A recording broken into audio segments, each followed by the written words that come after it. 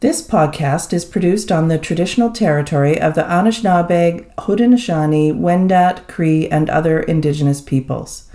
We are mindful of broken covenants and the need to reconcile with all our relations. Together may we care for this land and each other, drawing on the strength of our mutual history of nation building through peace and friendship, being mindful of the ancestors and generations to come. Welcome to the Intersection Hub podcast, where we are making connections, fostering collaborations, and building community through candid conversations. I'm your host, Kimberly McKenzie, and I'm so glad you found us. Rakesh Lakhani is one of the most emotionally intelligent and generous thought leaders in our sector today. He was the very first guest we hosted when we launched this podcast, so he couldn't be more perfect to celebrate our 51st episode with. Rakesh believes that we are all responsible for each other's success. He is the founder of Radiance Philanthropy, supporting social impact organizations and leaders to align their actions with their values in order to build stronger cultures based on truth and trust. He has over 15 years' experience in the social impact sector, including serving as executive director at Future Possibilities for Kids, which is a community-based organization serving children. He was also the director campaign at United Way, York Region, leading an $8 million annual fundraising campaign. Rakesh is a certified fundraising executive, sits on the Global Council for the Community-Centric Fundraising Movement, and has volunteered with numerous causes and boards. He enjoys spending time with his family, including his 3 beautiful children, camping, bike riding, cooking, and playing the drums. In this thoughtful and intimate conversation, Rakesh and I cover a lot of territory.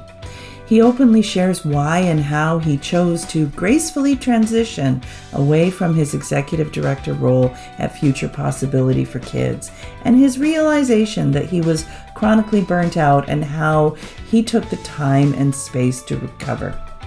We also talk about the need for our sector to treat our staff and volunteers better, and how he is now using his voice to elevate important conversations during these times of great change in our sector and in our world. What I really appreciate about Rakesh is how he tackles tough topics with such thoughtfulness and kindness. So please join me in welcoming my friend Rakesh Lakhani back into the Hub. Rakesh, welcome to the Hub. Thanks for having me back, Kimberly. You were our very first guest on our very first episode. In the middle of the pandemic, we launched this podcast and we talked about resilience. And somebody might think that I would go back and listen to the very first episode of the very first season, but I actually did not do that because I'm sure that I don't want to hear it. But I think listeners would probably benefit from a lot of time with you. So they should go back and listen to that episode. And welcome. Thank you for being back. Yeah, but a lot has changed since we did that podcast. Even the term resilience itself and the connotations and meaning around it, right? Yeah, absolutely. Absolutely. So I wanted to get started just by telling the world, we've known each other for a long time. And we've presented, and I try not to have this, the Friends and Family podcast, but I adored time with you. And I've been noticing a shift in your voice and your work and the things that you've been doing. And I'm grateful to you for coming to share a little bit about your journey as a hope to inspire others along their journey. Before we get into all that, can you just tell me your origin story for people who don't know you? How did you get into this sector? Yeah, I think I'm of that. Well, first of all, again, it is a pleasure to be back. So thank you, Kimberly. And we have known each other a while. So it's great to have these chats in a bit more of a public space. And if they can be of value to folks and you feel like you're not alone, and that's if there's something that can be gained from that, then that's wonderful. So for me, I'm one of the school that just kind of fell into it. It wasn't very professionalized space at that point. I just knew that, for me, increasing shareholder value was just not something that spoke to me. And when you realize how many things are going on in this world, and you can actually spend a lot of your time in the daytime to actually be working towards, common good, then that was something that was really, really appealing to me. So I started out, in sort of smaller roles, and then started fundraising United Way, and really, enjoyed that aspect of it, but also the community mobilization component. So even though I was in fundraising, that was a piece that really spoke to me in terms of what are the conversations we need to have to, in the bigger picture, to stop these problems before they start. Mm-hmm. And so, like affordable housing and homelessness and food security, all those pieces. And then I moved on to becoming an ED of a small community-based organization called Future Possibilities for Kids for the last 8 years or so. And so then the rest is history. I'm pretty much gonna stay as somewhere in this space for the rest of my career. That's for sure. So you love working in the charitable sector, and you were an executive director for 8 years, but you did something, I think, really remarkable this year. You decided to leave your job. You felt like, well, tell us a little bit about what motivated you to get to that realization. Yeah, definitely a year of change. I think the funny thing is, as I sort of went down this path, I realized how many others were either considering it or were already doing it. So basically, I knew for one thing, for me, I always knew that being in an organization and being the ED, the shelf life of a role like that to me is 5 to 10 years. That you need enough time to get things going, but if you stay too long, your ideas, your energy get a little bit stale. You need new energy in there. So I always knew this would be within that scope. But I did something that is a little bit unusual in that I didn't have another job directly lined up. Oftentimes, why do you leave a role? You have another job, you get fired, or you have some kind of crisis in your life that makes you leave. Mm-hmm. And I kind of did secret option 4, where I'm like, I'm going to give a few months notice. I want to have my brain and heart fully in this transition and give them a chance to really find the right next person, which they have. Mm-hmm. And then I'm going to take some time to figure it out. And I fully appreciate, for anyone listening, what a complete luxury that is to be able to be in a position to do that. Mm-hmm. It wasn't until after I left that I realized, and this is coming with a place that had an amazing board. I had lots of leeway, great staff, great cause, lots of flexibility. So it was not like, I was in a toxic environment. We were in one of the best workplaces I've ever been in. Mm-hmm. But I didn't realize till after. You loved it there. You loved it there. 100%. We built something very, very special. Yeah. So what was it that you realized? I think, I knew I knew that I didn't want to get to a place where my heart wasn't in it. So that was when I started to say, you know what, I feel if I stick around longer, that's going to happen. Mm-hmm. But I think the whole time, probably about the last 2 years or so, with everything going on personally, and pressures within the organization, that I didn't realize, and that's the insidious nature of burnout, is that I was burnt out. I didn't realize how bad it was until I stopped. So right. I think that was a precipitating factor. Just, I have to stop now, because if I don't know what's going to happen to me. So I think there was a lot of things culminating to make that decision. And I'm really, glad that I did. But obviously love the organization. But after 8 years, I felt like, I've done what I can do, but I also don't feel like I have anything left to give. Right. So that was it. You had nothing left to give. I love the phrase exiting with grace, because you gave everybody a nice long leeway. Did you participate in the search for your successor? I helped to shape the process, because we were doing a lot of work around, equity in our processes and things. So I wanted to make sure those were represented, especially, in lining up with the ED search. But I did not actually take part in the physical process. That I wanted to stay out of, which is the right thing for me. That sounds appropriate. Yeah. So burnout has become a little bit of jargony, I think, because we're talking about it so much. But I wonder if you would share what burnout was for you. What was your experience? I mean, people experience it differently. It's not being able to just bring yourself fully, and you can't even explain why. Your brain function in terms of planning, in terms of executing, in terms of having conversations, meetings, you just can't be there. The tank is beyond empty. Mm-hmm. And so that was, to me, the experience. Like, I just can't give my best. But then the constant pressure that in society, this is a societal thing where you have to keep producing, you have to keep going, because you need to put food on the table, you have to perform, you have to produce. So I mean, that's what kind of makes it hard to sort of stop. But it wasn't until after I stopped, and I just, like, for a month, I was just completely out of it. that's when I really realized how bad it had gotten. So I was probably faking it really well, that hey, like I'm doing stuff and we're making things happen, but I wasn't fully present. That to me, that was the main experience of it. Mm-hmm. But then when you stopped, you had a month where you just still, you probably had plans. What were you going to do with that month? Oh, trust me, I had all these plans. I thought, hey, by September, I'm gonna have my whole life worked out. I really did want to spend some time with the kids because they didn't get the me that I wanted. Like I was like again feeling like almost like a shell of yourself. So I was like, we're gonna spend some time together.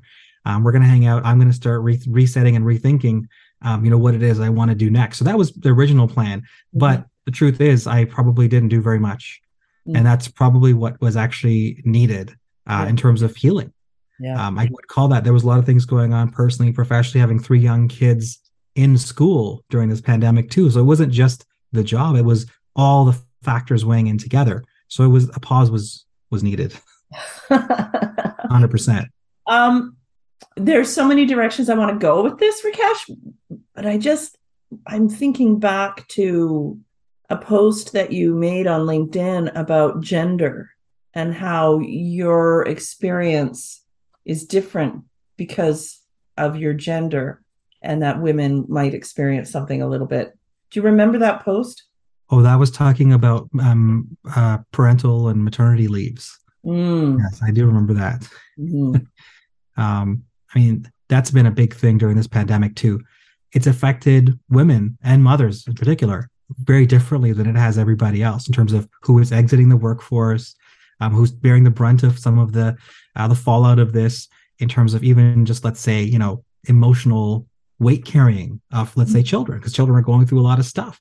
Where does all this stuff go? So it really did open my eyes too about like why are some of us able to do the things we're able to do? And oftentimes it's the invisible labor of a lot of folks, including women within the household, that is just not recognized, noticed, definitely not compensated, that Mm-hmm. allows some of these things to happen. Yeah.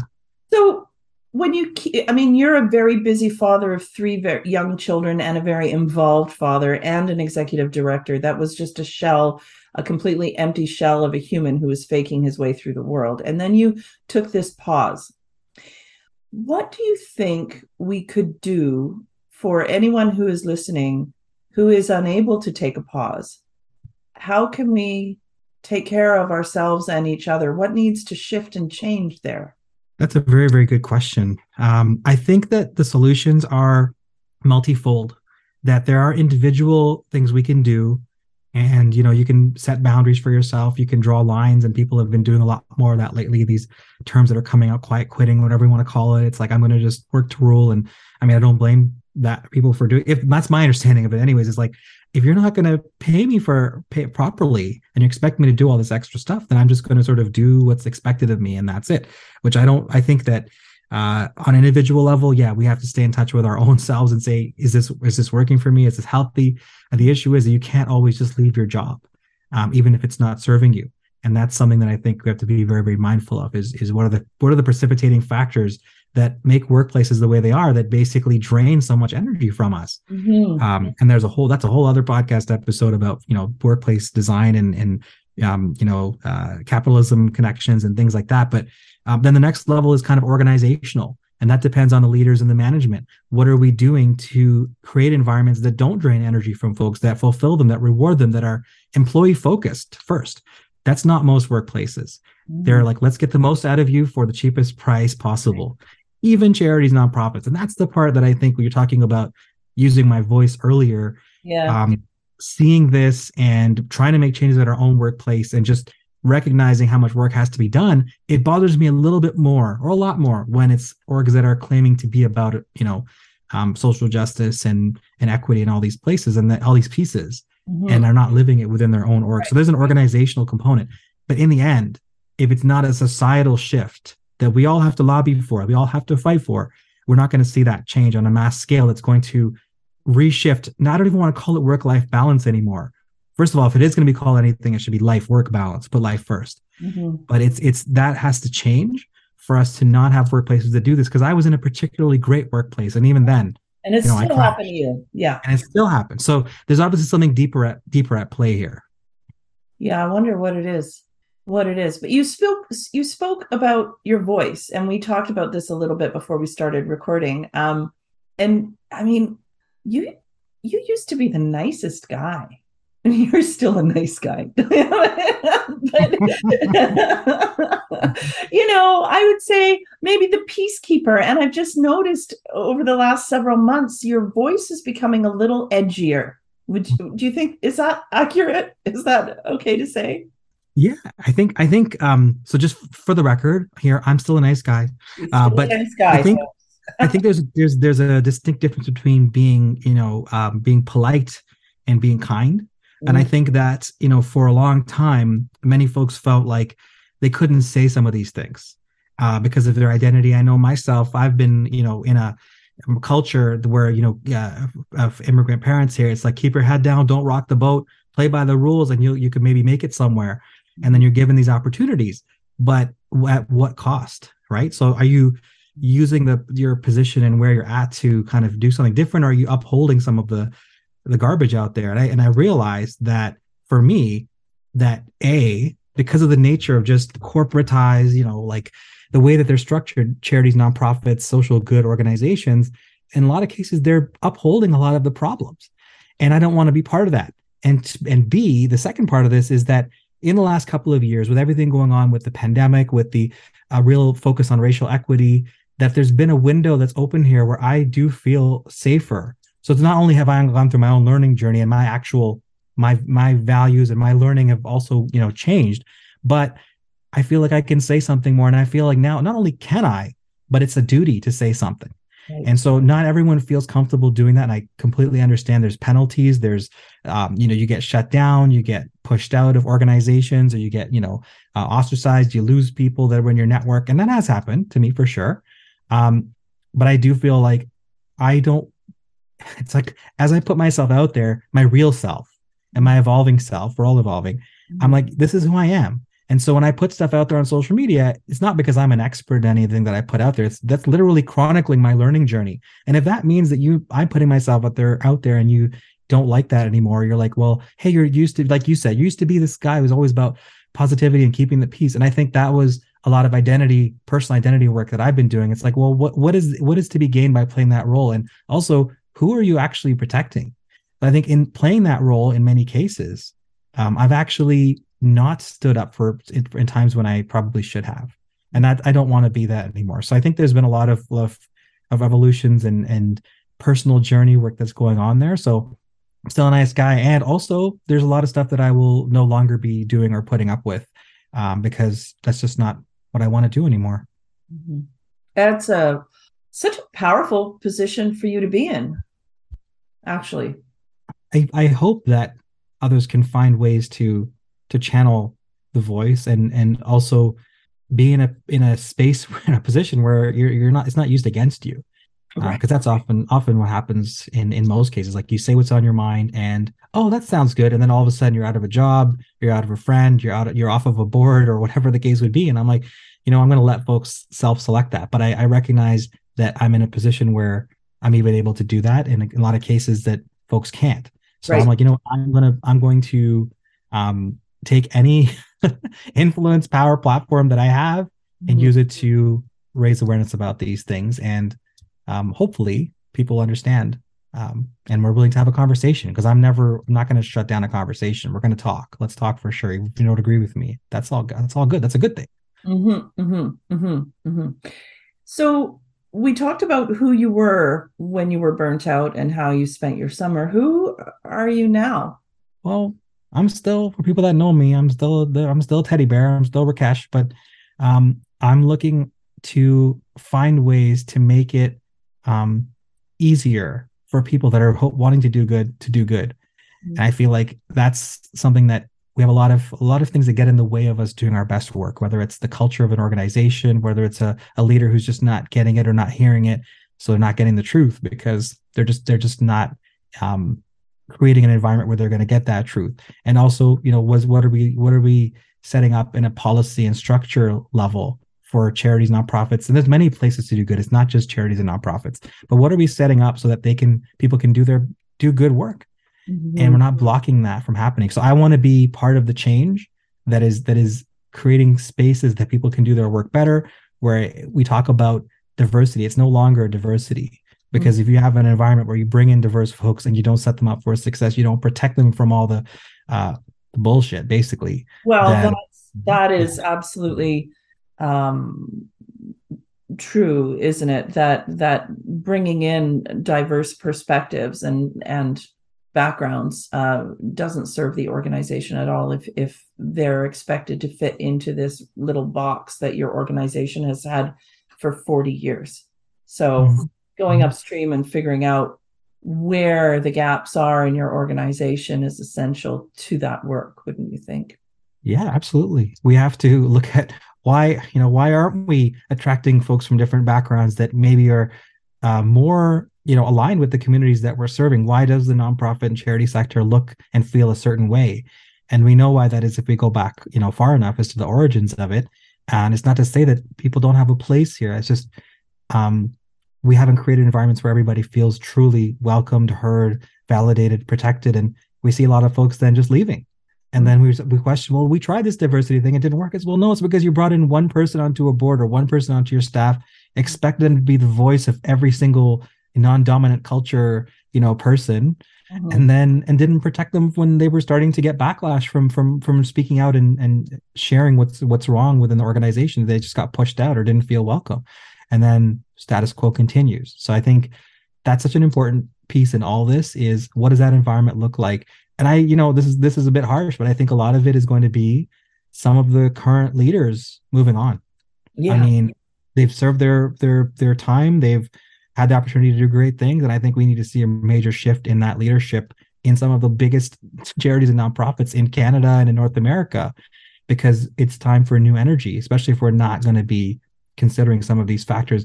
Maybe publicly, we're saying things, we're putting out statements, we're saying we're good for it, we're bringing in trainers, but when it comes time to actually, challenge those behaviors of a staff member brings to you, says, I've experienced racism at this workplace, or I've experienced ableism at this workplace.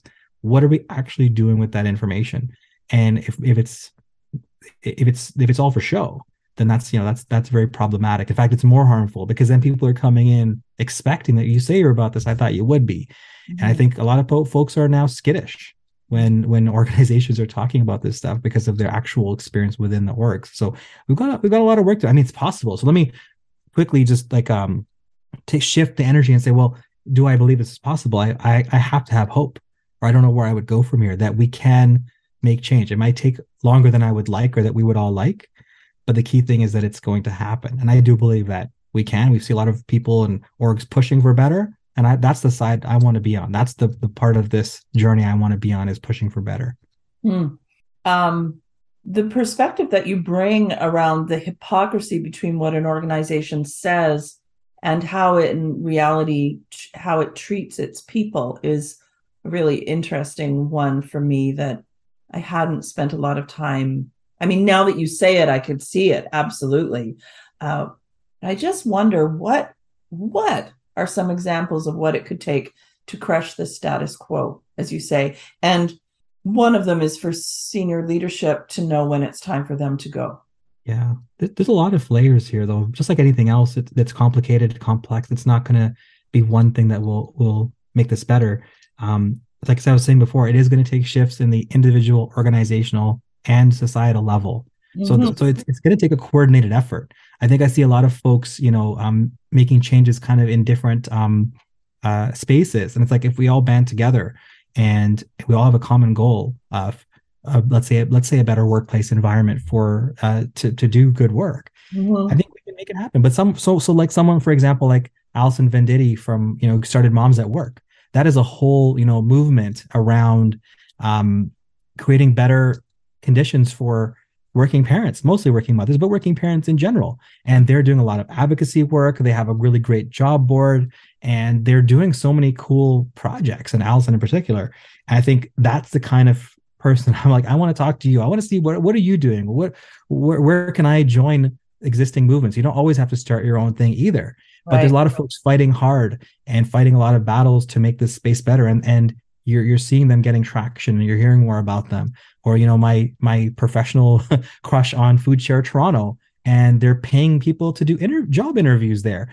And we might think these things are out of reach, but they don't always even have to cost a lot of money. It's just taking that time to think, if workplaces and leaders think, what can I do that will create a better environment for the community and for our own team members? If they're asking that at every turn, I think we'll see some changes happen. But it does have to, unfortunately, those changes always happen on the edge, on the fringes.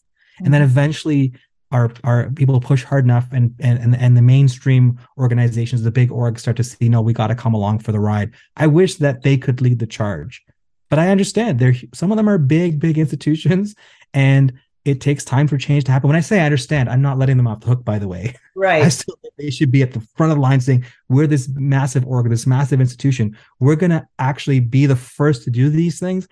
I want to see that happen, but I know why it doesn't. So I'm like, we're going to continue to keep pushing and going to find those folks that are doing work maybe under the radar and say, how can we get them a main platform? Because that's where the change is going to happen. Mm-hmm. Well, first of all, I have to talk to Moms at Work and Food Share Toronto first of all, I made that note because it sounds like there are some concrete examples of choices that they have made to improve workplace culture, and also paying people to come in for job interviews is something folks have said for a long time, but I have never heard of an example of it actually happening. Yeah. So they just decided one day, you know what, we're going to do it.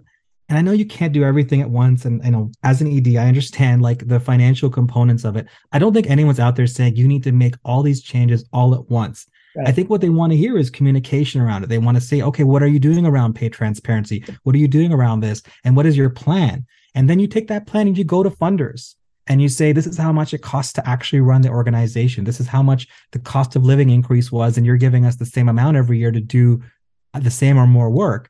And that's not sustainable. And so I think these conversations have to make their way into those funding arenas too, because without, funding support for this, it won't happen. But what I've seen, within Future Possibilities for Kids, where we made a lot of these changes, Food Share Toronto, these environments where they're actually seeing that funders are coming along for the ride. If you have those honest conversations, not all of them, but you can find the ones that will. But they, at Food Share, when inflation has been like 7% or 6 to 7%, and we're giving, 2 to 3% cost of living increases, what does that mean for folks? They're getting paid less. And then again, Food Share Toronto was like, we're just going to bump up salaries by the amount of inflation so that our team members aren't earning less by being here. And so I know there's a financial component to this, but I think I've heard that used too often almost as an excuse, because there's no incentive for the employer to go out and raise that additional money, because they're like, well, what am I doing this for? If it's for the employees, is this going to attract new funding? It's like, no, you're doing it because it's the right thing to do. Mm-hmm. So when you ask what it's going to take to make the change, I think we're really going to have to get to a place where EDs are having conversations with boards saying, we're going to increase our budget this year by X amount, and we're not going to increase our program outcomes directly, but we are going to increase our equity outcomes because we're properly, paying staff. We're giving them what they need to do some of this heavy, hard work. Mm-hmm.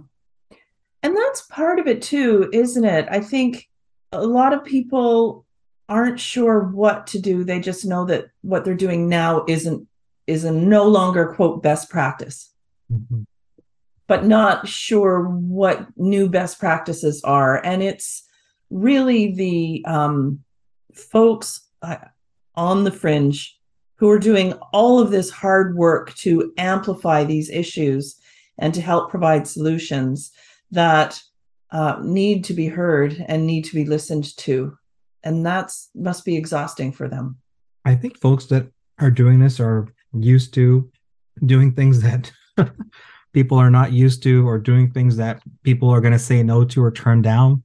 That's why really, to me, I believe we need to look at those activists and the advocates and the communities, because if we're just listening to what's on the media, what's being spouted out by some of the biggest orgs or voices, we're going to miss that. So to me, I'm making a conscious effort, and whenever I say anything on a podcast or in a post on LinkedIn, I think people have to recognize I'm not perfect. I was doing some of these same things before. I was part of the problem. And I still am. I think that's another thing. We really gotta, as a sector, as individuals, be like, I can be part of the problem.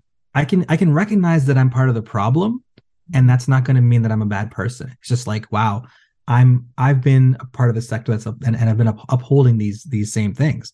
Mm-hmm. So it would be exhausting for folks. And I think at the same time, when we talk even the term best practices, I think we need to really rethink even just that terminology, because usually that's the types of things that are kind of held up and saying, well, we can't change those, let's say, fundraising practices because these are the best practices that have worked for us for decades. It's like, but what we don't factor into that equation is the harm that they're causing. Yeah. So while you might be able to technically run your organization at a certain budget level, you have to look at, well, what does it mean when we're paying somebody $10,000 below a living wage? Yeah. They might work for that amount, but is that okay for us to do that? Yeah. And that's not a decision that people might sort of default to. So I think it really is going to be a lot of soul searching for individuals and leaders to say, how can we make some of these changes? Now, I understand also the piece around we don't know what to do because there is not a linear playbook for some of this stuff. It's not like you do this steps 1 to 10 and you will now be an organization that's kind of, completed this journey. It's not that simple. I think that's what people struggle with. But if your mindset is one where you're like, let's think about the employees first in all these decisions that we're making when we're developing our budgets, when we're thinking about our HR practices, when we're thinking about our hiring practices. Mm-hmm. So there's a lot of questions around why not give people the interview questions in advance? Mm-hmm. Like, what is it? What are we doing other than trying to just say, let's see who thinks, quickly on their feet, quote unquote. But who are we leaving out when we do that? When we think about neurodiversity, when we think about, who has the time and space to sort of prepare for some of these interviews in different ways. When we do that kind of thing, we have to really question why we've done it. And when we looked at FBK, we had no good reason why we weren't giving those questions in advance. Like, you know what? We're going to level the playing field. Everyone's going to get the questions in advance. They can prepare. And then we're going to really have some real great conversations. Mm-hmm. And I think it also shows the person that you're hiring, what kind of organization they're walking into. There's already a belief that that management and those in power are holding information back. So if you started off on the right foot and say, here's the whole hiring process, we're going to tell you how, and upfront, how many interviews you're going through. I heard where somebody the other day told me they were like doing something that was like 7 interviews. And I'm like, are you like the president of the United States? Are you like the head of Coca-Cola? And even then, okay, the president of the United States doesn't need to go through 7 interviews. They definitely don't go through. You know what I'm saying? They have a process. So it's like, why are we doing this? And if we are doing that, why aren't we telling people in advance? So it's a real shift in the employer-employee dynamic, and you're never going to get rid of the hierarchies of a corporate-based structure. I shouldn't say that. I would like to see us rethink board, governance and leadership models.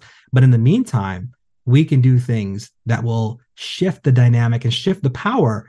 And the truth is, not only is it going to get you better candidates who will now say, hey, I want to be part of that, because I don't want to be part of applying for these jobs where they're keeping everything under wraps and I don't feel included right from the get-go. Yeah. And also that's what the next generation of folks are looking for. So like these changes are going to happen either way. It's just a matter of when you tag yourself in, pay transparency, all this stuff. It's just a matter of when you want to hop in on that journey. This is going to happen. Yeah, because people are going to die and they're going to need to be replaced.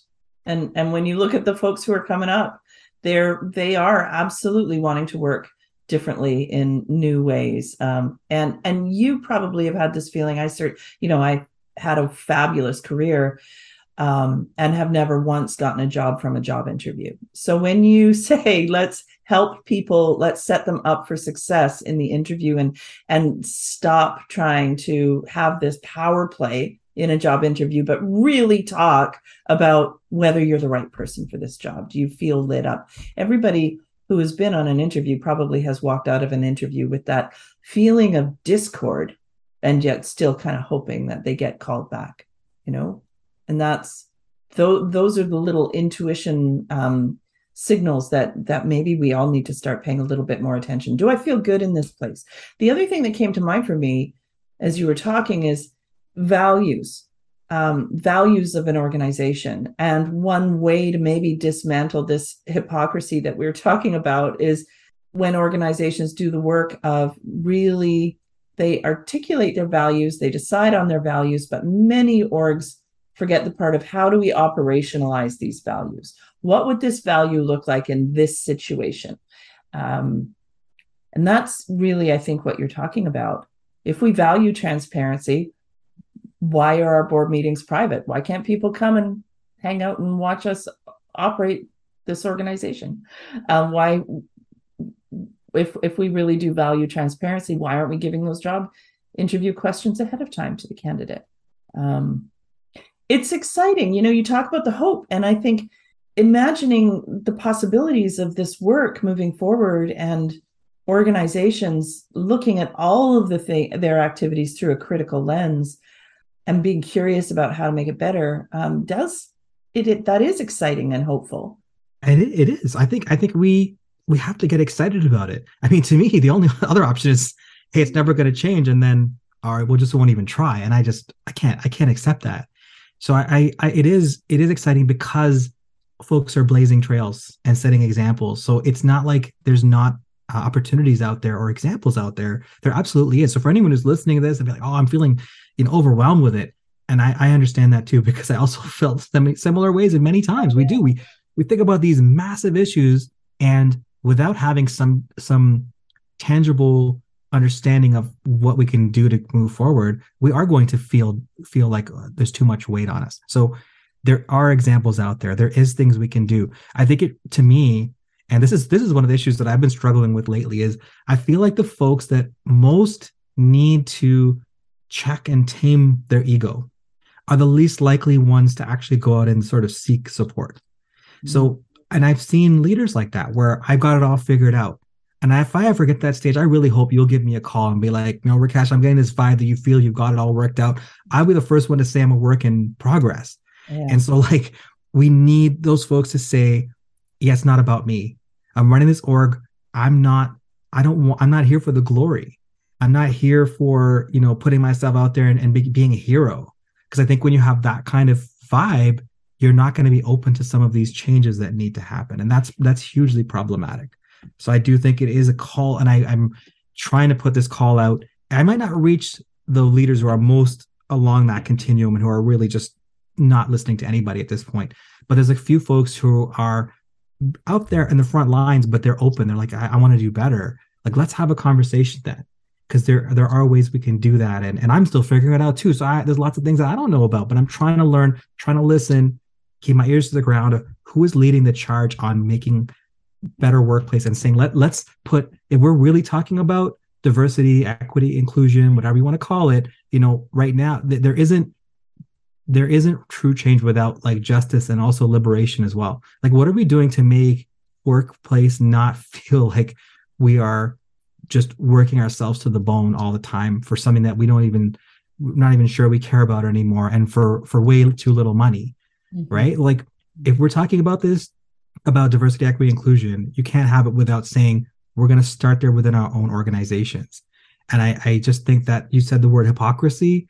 That really is the best word I would use when you're claiming to be about one thing. When a mental health organization has the employees coming forward saying my mental health is broken working here, mm-hmm. you know what I mean? Mm-hmm. That's particularly egregious. So absolutely, we can do something about it though. 100%. It's two different conversations. I think that your point about we can't talk about diversity, equity, and inclusion until we ask ourselves, are we taking care of our people, the people who are here now? Have we created an optimal working environment where mind, body, and soul can thrive and be successful? Yeah. That would be interesting work. That's what you should do next. Audits, workplace culture audits, surveys. What is it? I can think of so many organizations that would benefit, instead of doing a SWOT analysis on programs and operations as part of the strategic plan. If you're an organization that values your people, then as a board, we did this on a board that I serve on. We need to keep on asking ourselves, if we want to take care of our people as one of our priorities, what is that going to look like? Mm-hmm. And we have to ask them. We have to ask them and change the workplace to better suit their needs so that we can end this hamster wheel and this fatigue and this burnout. Mm-hmm. So we were going to end this conversation right now, what would be left unsaid? I think we talked about a lot of things, Kimberly. I think that what's left unsaid, I guess it's more of a warning that I feel like if, and this is for all organizations, but in particularly my fellow social impact, organizations, it's going to happen anyways. And you're going to feel like you've been surprised by it, that where are all our team members? Why is our organization losing all the great staff? Why are we not able to fulfill our mission? Mm-hmm. This change is happening, and you can either choose to ignore it and then feel like you're taken by surprise, or get out ahead of it. And that's my real thing, is like, do something. I think if you feel overwhelmed by this level of change, start somewhere. Start paying people for interviews. Start changing your hiring process. Start sending out an employee engagement survey and seeing, what do people really think? An anonymous one. That's the key part here, though, right? That was a key piece. But if you really want that truth, it's out there. You just might not be receiving it because the environment isn't conducive to that. But it's out there. And so you have to decide, is this really important to you? But it's going to happen. I guess that's the real key unsaid message. In 10 years, we're going to be sitting down and having the same conversation, and we're going to be seeing it looks very wildly different. And the orgs that are out there talking about 4-day work weeks and talking about reducing hours and not just giving more vacation, but also actively managing people's workloads, that are talking about living wage, those are the orgs that are going to attract the next generation of employees. So take heed from this and many other sources. Act now, or you're going to be surprised in the future. Thank you.